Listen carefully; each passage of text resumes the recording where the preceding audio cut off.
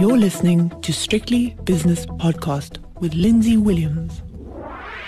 With me is the Co-Head of Thematic Equity at 91 in London. And the reason for that is we're going to have a look at commodities, but start specifically with the energy sector outlook as the world transitions, or starts to transition away, I thought, from oil and gas. Tom Nelson, it's an interesting one, isn't it? Because the oil price is shooting the lights out, as they say. 2 years ago, it was mired below $20, $15 a barrel for Brent crude. And then suddenly, a few days ago, it got close to $90 a barrel. So it's a difficult balancing act to achieve here between should we have a look at oil, even though it's going to not be a part of our super long-term portfolios, or can we ignore the short-term moves? I think it must be very difficult for you. Well, Lindsay, I think you've put your finger on a very interesting point here, which is that of time horizon. And when people say to me, how should we be thinking about the energy sector, or can this outperformance of energy stocks continue or perpetuate, even in a world where there are tremendous sensitivities around environmental damage and emissions, etc.? The answer is you've got to think about time horizon. In the near term, oil and gas companies will continue to be extremely sensitive to moves in oil and gas prices. And when you look at lower levels of spare capacity in oil markets, you look at inventory levels coming down, you look at demand recovering, you look at increased discipline from the shale industry, and overall lower investment levels, you can quite easily paint a constructive picture for oil prices and for gas prices on a short to medium term basis. However, for those looking further ahead, I think we can say with reasonable confidence that $90 is not going to be a long-term oil price. And that's where it's really interesting. So at these sort of price levels, a lot of listed oil and gas companies are going to continue to generate a lot of cash flow and put up strong financial results. Looking further ahead, these businesses have got to change because they are enormous emitters. And if they continue to focus exclusively on oil and gas, they are going to get left behind.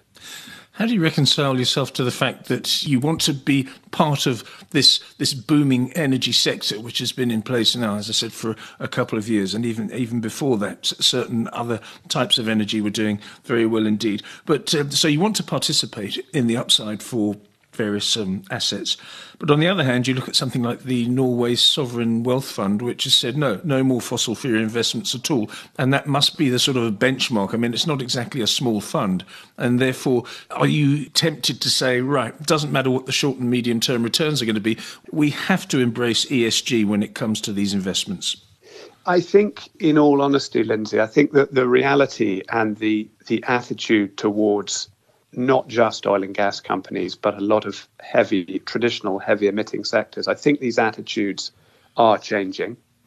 I think the investment community broadly is moving more towards a position of collaboration, of engagement, of heightened scrutiny and pressure, and recognizing that while it's undoubtedly true that these companies have historically been enormous emitters, and they have historically not behaved in a responsible way in the context of climate change. But we have to work with them to move them, if you like, into the light, or to move them forward, because that's how we're going to solve the problem. It doesn't mean, by the way, that they're going to be investable for everyone.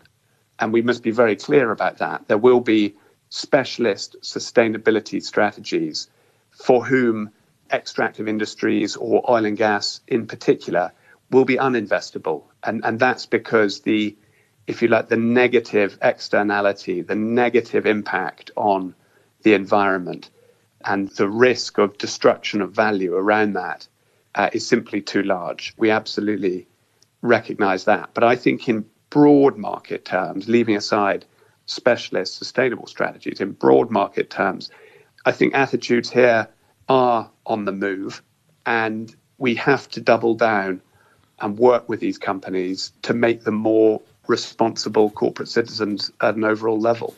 Yes, indeed. So you can still invest in that company, but you have to say, right, unless you change your practices drastically, then, we'll have to rethink that policy. But I must say that 91 and its previous iteration, whom I've been speaking to for many, many years, has been at the forefront of sustainable investing, hasn't it?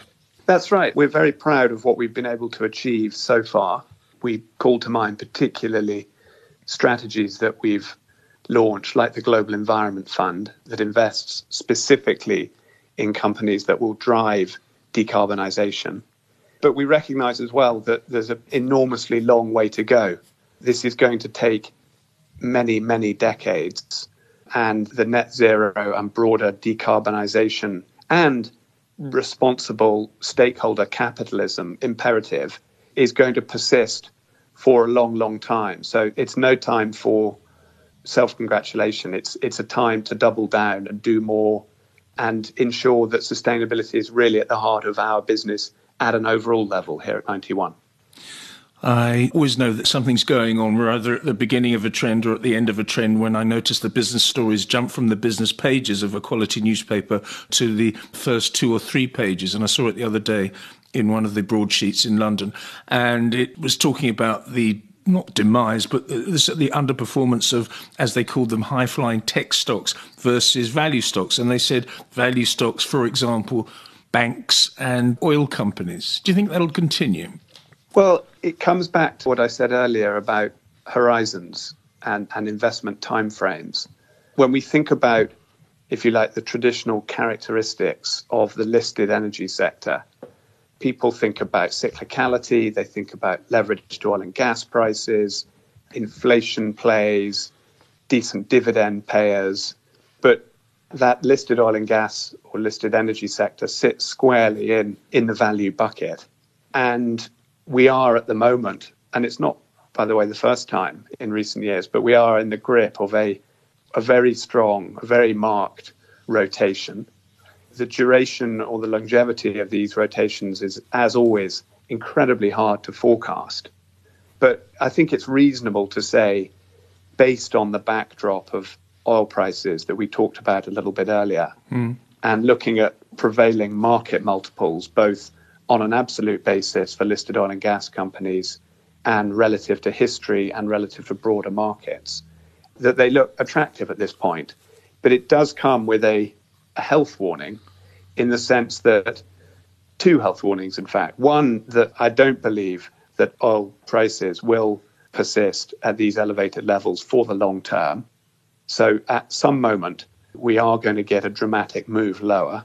That's the first point. And the second point is that within the listed energy space and specifically listed oil and gas companies, we would encourage a very, very strong stock selection discipline. In other words, we think that this transition will be pretty Darwinian, that some oil and gas companies will make it. They will evolve towards low carbon opportunities. They will diversify their businesses. They will maintain fortress-like balance sheets. They will probably pay slightly lower dividends than they did in the past, but they will be able to make that, if you like, that evolution. And some of them won't. And for those that can't, it's going to be very, very nasty. And so there is a sense here of caveat emptor, because, as I say, oil prices won't stay at $90 forever, and there will be listed companies in this space that don't make it. But for as long as oil prices are where they are, and for as long as people want to buy quote unquote value stocks, super cyclicals, et cetera, get leverage to inflation, get leverage to supply chain disruptions and all these things, then there's every reason to think that listed oil and gas companies can continue to perform strongly for the foreseeable future. The fascinating thing about the so-called transition from oil and gas and other fossils as well, fossil fuels that is that it means an opportunity for other commodities within a broader commodity basket. For example, copper. For example, platinum group metals. So out with the old and in with the new in some instances. Well, that's another angle or component of this broader commodity and natural resources conversation, which is the sense that companies and parts of the market, within mining in particular, which historically have been perhaps tarred with the same brush, are actually emerging as key participants and key enablers of the transition. And I think this is now pretty well understood in the market. If you talk to anyone about long-term demand trends for copper, then the concept of the electrification of everything is clearly, a central factor in that long-term demand conversation or consideration. Nickel is very interesting in that regard. Clearly, lithium prices have been going pretty stratospheric. Zinc is interesting. So there's a sort of transition enablers component to all of this, which is particularly relevant, I think, within the mining industry. And you see it when you look at the long-term strategic presentations given by large, diversified mining companies. They want to talk about future materials, battery metals, transition materials, etc. It's a complete step change from, if you like, the copper, iron ore, coal narrative of 5+ years ago. So I think the role that broader commodities can and need to play in that energy transition is really fascinating and is something that we are all going to become pretty accustomed to in the years and decades ahead. It's going to be an enticing prospect that the mix of commodities and which ones in 5 years' time, when we have another conversation, perhaps we'll say, well, look what oil did. When we were speaking, it was $87.50. Now look at it, it's $15.50. And look where copper is and lithium, etc. So it's a difficult question, but I'm going to pose it to you anyway. Next year, or rather this year, 2022, that's a very short-term prediction I need, but longer term, where are you positioning yourselves at 91? So we, in our diversified resources strategy, the global natural resources strategy, we typically allocate across three main areas. We have energy, including renewable energy and decarbonisation companies. We have mining, including both base and bulks, but also precious metals. And we have agriculture. And actually, interestingly, we haven't talked much about agriculture here, but within the agriculture space and listed agriculture companies, there are also interesting areas that play to the transition and to the broader decarbonisation theme. When we look across those three areas, in terms of our current allocations, we don't have a significant over or underweight in either of those three at this point in time, i.e. energy, mining and agriculture. But what we do have is very active stock selection within each of them. And that, to a considerable degree, plays to the earlier comment I made about winners and losers within each of the key areas. But to give an example, within listed energy, within the oil and gas companies, we continue to have a strong preference for the European oil and gas majors, such as BP, Total, Shell, etc., versus their US counterparts and competitors like Exxon and Chevron. And that's based on overall business mix. It's based on the longer term energy transition strategies. And it's based on valuation, where we find the opportunities in the European names, in most cases, much more compelling. So that's the overall structure of the portfolio today. And there is an increasing mindset within the portfolio management team of the strategy around this idea of enablers. In fact, really of two core concepts. One, that heavy emitters can actually decarbonize their businesses at above market average rates by virtue of where they start. So they have a key role to play in this decarbonization and this energy transition because they start as some of the most pollutive. And then the second pillar is really this concept of resources companies as enablers of the transition, which, as recently as 3 or 5 years ago, I don't think was well understood by the market. I think the market is accelerating into that opportunity. We've seen some of the price action. So we're very excited, actually, about the outlook on both of those fronts. And that is the philosophy around the strategy going forward. You sound excited, and I hope your excitement is justified by market behaviour over the next year and beyond. Tom, thank you very much for your analysis. That was Tom Nelson, Co-Head of Thematic Equity at 91, based in London. The views and opinions expressed in these podcasts are those of Lindsay Williams and various contributors and do not reflect the policy, position or opinion of any other agency, organisation, employer or company associated with strictlybusinesspodcast.com. Assumptions made on the analyses are not reflective of the position of any other entity other than the speaker or the author. And since we are critically thinking human beings, these views are always subject to change, revision and rethinking at any time. Please do not hold us to them in perpetuity.